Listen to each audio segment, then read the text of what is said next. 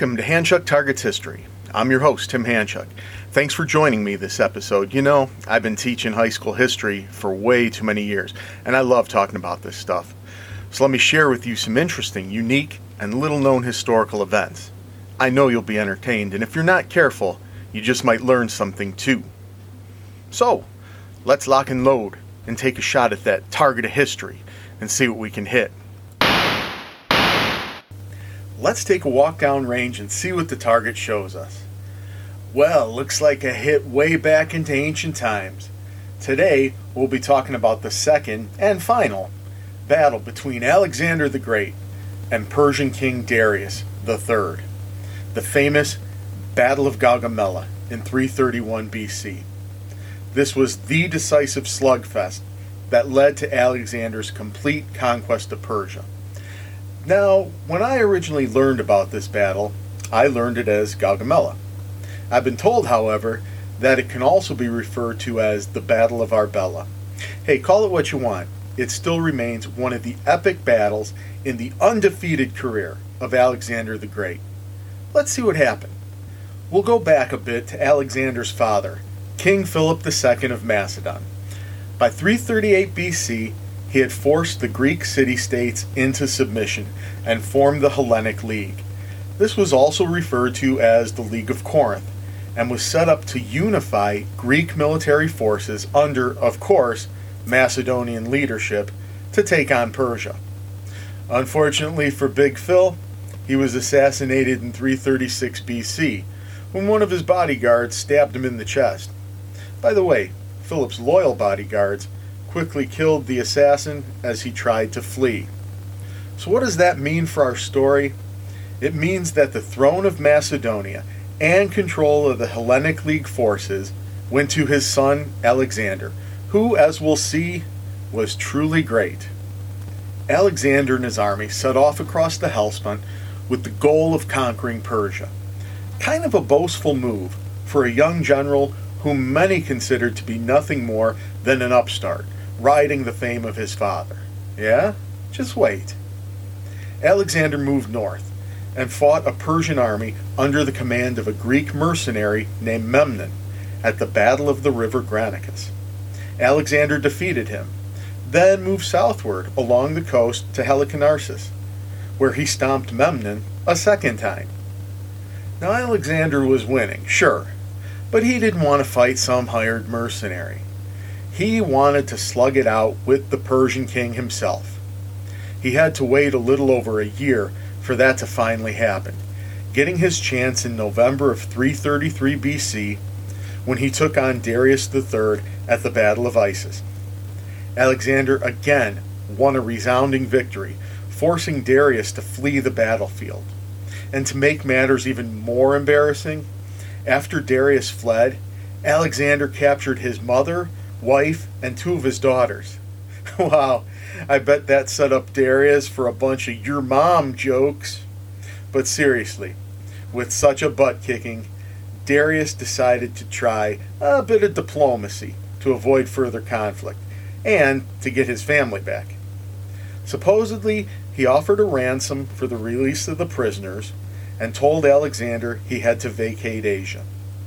Alexander thought that the tone of this offer was rather offensive and flat out turned it down.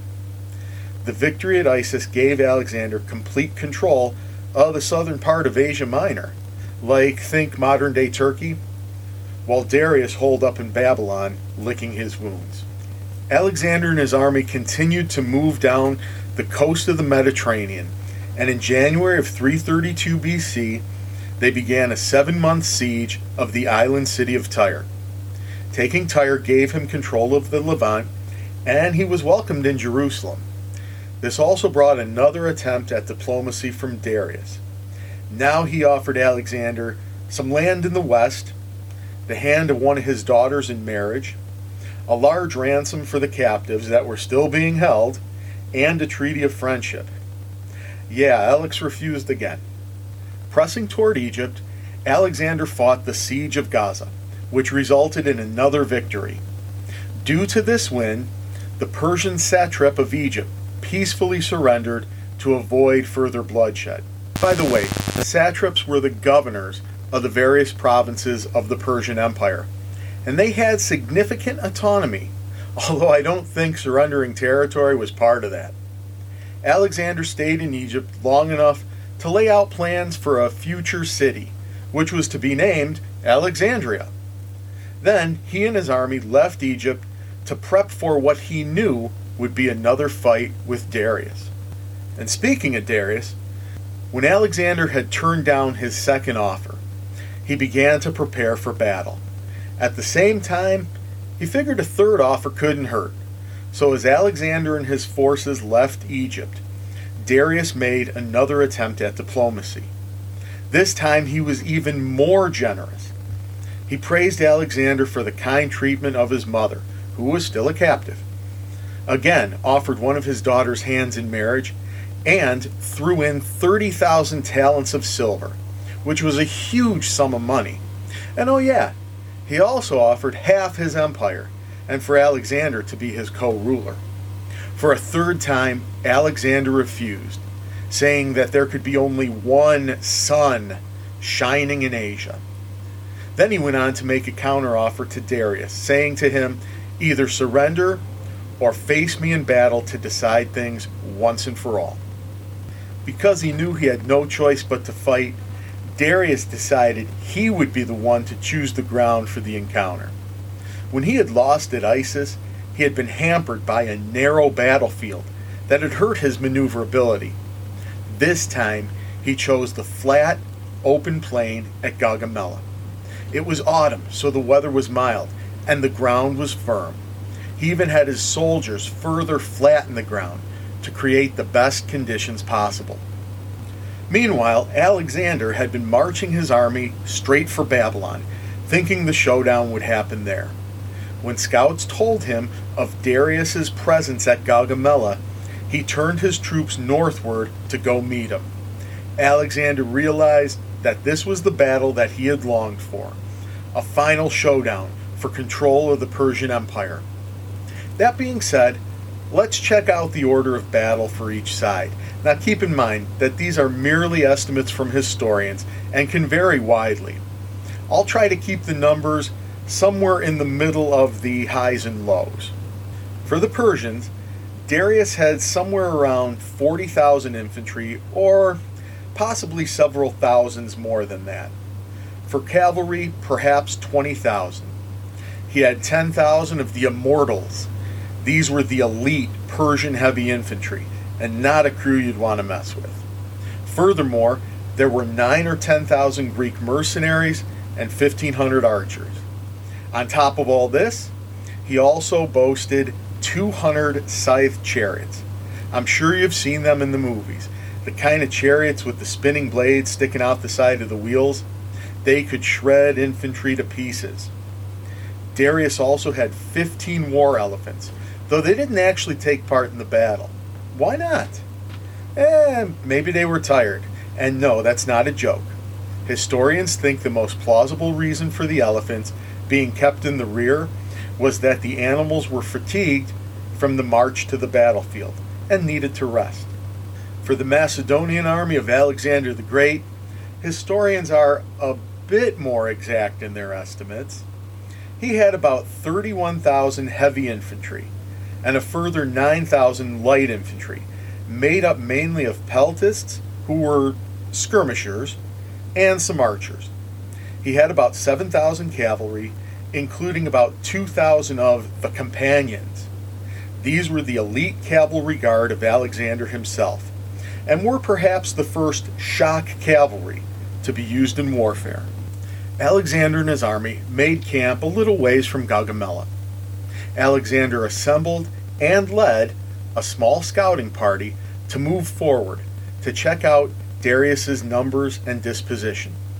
From a hill, he was able to see the battlefield and how Darius had positioned his troops. While doing this, the Macedonians ran into an advance party sent by Darius. Some were able to flee, but a few were captured. They willingly told Alexander all he needed to know about the Persian force, giving him a much more accurate count of the enemy troops. On the night before the battle, Alexander held a council with his generals. It is said that Parmenio, who'd be commanding the left flank, pointed out that they were outnumbered by at least 2 or 3 to 1. Thus, he suggested a night attack. Alexander nixed this idea, saying that he didn't want to steal a victory in the night. The following morning, it's said that Alexander overslept. Not a big deal, though, as he had no plans to start moving very early. He wanted his troops to be well rested, not up at the crack of dawn. On top of this, he also wanted them to have time to eat. Conversely, Darius and the Persians had spent an uneasy night, tensed for a night attack that had never come. When the Macedonians arrived on the field of battle, the Persians were, of course, already in formation.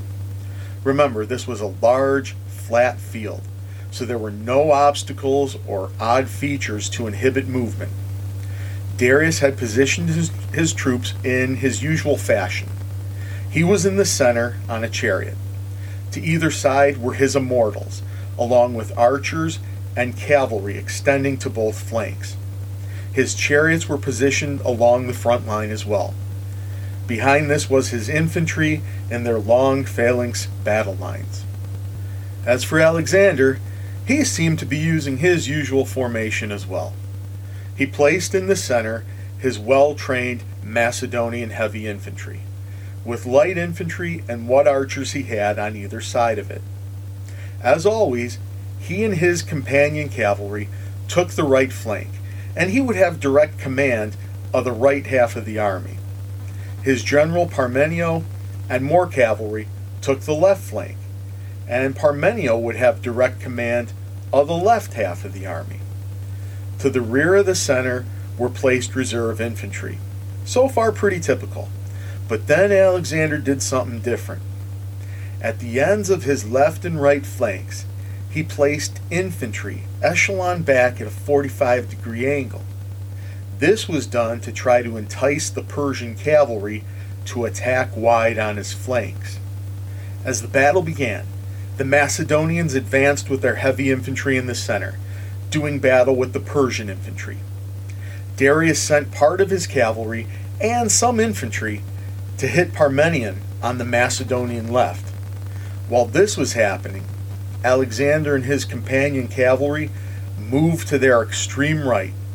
This was done to draw as much of the rest of the Persian cavalry as possible to the right flank, to create a gap in the enemy line. The Persian cavalry moved with Alexander and made an attempt to outflank him. What ensued was an intense cavalry battle, in which Alexander and his companion cavalry were greatly outnumbered. However, Alexander knew how and when to plug in reserves, and his elite horsemen made disciplined charges and were able to contain their Persian counterparts. Now, while Alexander was fighting this fierce cavalry battle on the right, Darius sent his scythed chariots into the Macedonian center. They were attacked by javelin throwers. Those who made it through this shower of javelins rode at the Macedonian line. The Macedonian response was to open ranks and create alleys through which the chariots harmlessly passed until they could be eliminated by the armed grooms of the cavalry positioned in the rear. Okay, here's where Alexander's plan really comes together. As the Persians pushed further into his right flank, they created a gap or break in their line. Alexander started to filter in his reserve and disengaged his companion cavalry. Then he assembled his available units into a large wedge, and with himself leading the charge, hit this gap in the Persian line. The Persian infantry in the center was still engaged with the Macedonian heavy infantry, and thus couldn't do much to hinder Alexander's charge. His wedge smashed the weakened Persian center and took out many of the immortals. Alexander himself saw Darius and threw a spear at him, but missed. At this point, Darius was in serious danger of being cut off, and seeing that victory was hopeless, he hopped off his chariot, grabbed a horse, and quit the field. His troops fighting on the Macedonian right saw him flee, and themselves broke into a retreat, to be pursued and routed by the Macedonians.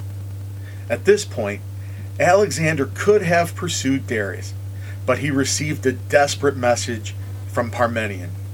The Macedonian left flank had been encircled by Persian cavalry and was in danger of being wiped out. This put Alexander in a quandary: pursue Darius and kill him to end the war right then, or let Darius escape and go back to help Parmenion and preserve his troops. Alexander decided Darius could wait and went to help Parmenion. Now, while Parmenion was fighting for his life on the left flank, the combatants drifted even farther left and caused a gap to form between them and the Macedonian center. The Persian cavalry nearby, unaware that their king had already fled the field, exploited this gap and charged through. They could have done some serious damage if they would have attacked the infantry from the rear or joined in on the attack on Parmenion. Instead, they chose to keep going, heading for the Macedonian camp in order to loot their supplies. While there, they tried to rescue Darius's mother. Remember, she was still a captive, but she was scared and confused and refused to go with them. Just as well, because the Macedonian rear guard showed up to dispatch the looters. As this was happening, Alexander and his companion cavalry were hitting the Persians engaged with Parmenion. Accounts say that this final engagement was the fiercest of the whole battle. 60 of the companions were killed, but Alexander managed to prevail. Eventually, the Persians retreated in great disorder, and the battle was won. After the fighting stopped and everyone had a chance to catch his breath, Parmenion took a force to loot the Persian baggage train. Large amounts of supplies were taken, along with 4,000 silver talents and the king's own chariot. The Macedonians also found themselves in possession of 15 war elephants. While the looting went on, Alexander and his companions set off after Darius. They weren't able to catch him. Darius made his way eastward and was soon joined by cavalry survivors and then later by some of his infantry. Though history tells us that this was the decisive battle to defeat Persia, Darius wasn't about to give up. His plans, which he told to what remained of his army, were for them to continue east and raise more troops. He rightfully guessed that Alexander would make for Babylon, and knew he'd have to confront him again at some point. He also sent dispatch riders with letters to his eastern satraps, urging them to remain loyal and supply more troops. Now, Darius did try to gather troops, but couldn't put together anything approaching what he had at Gaugamela. This was partly because his authority was lessened by his loss, and partly because, as Alexander moved farther and farther into the empire, he allowed the various satraps to keep their positions of authority in exchange for their loyalty to him. By 330 BC, with Alexander's forces closing in, Darius decided to retreat even further eastward into Bactria. The satrap there was Bessus, who had been with Darius at Gaugamela, but he had his own plans. He seized Darius and had him executed. Bessus took off with Darius's army and declared himself king of Persia. When Macedonian forces found Darius's body shortly after this, Alexander was saddened. To him, Darius had been a respected enemy who deserved a better end than being betrayed by one of his own. Alexander had his body brought to Persepolis and gave him a lavish funeral before having him buried in the royal tombs. I guess you could say that this made Alexander's rule of Persia official. Yeah, I know, Bessus was claiming to be king, but that didn't last too long. The following year, with Alexander closing in, he was betrayed and arrested by his own officers. Hey, I guess you could say, what goes around comes around. After torturing him for a while, they turned him over to Alexander, who tortured him some more before executing him. The Battle of Gaugamela was one of, if not the, greatest victory of Alexander the Great's career. But he wasn't done yet. He had more battles to fight and more lands to conquer. But talking about those, well, that would be another story. And there you have it, kind listeners. Thank you for tuning in. You know, if you like this episode, please tell your friends about it, and check out some of my other episodes. I very much look forward to talking with you again next week.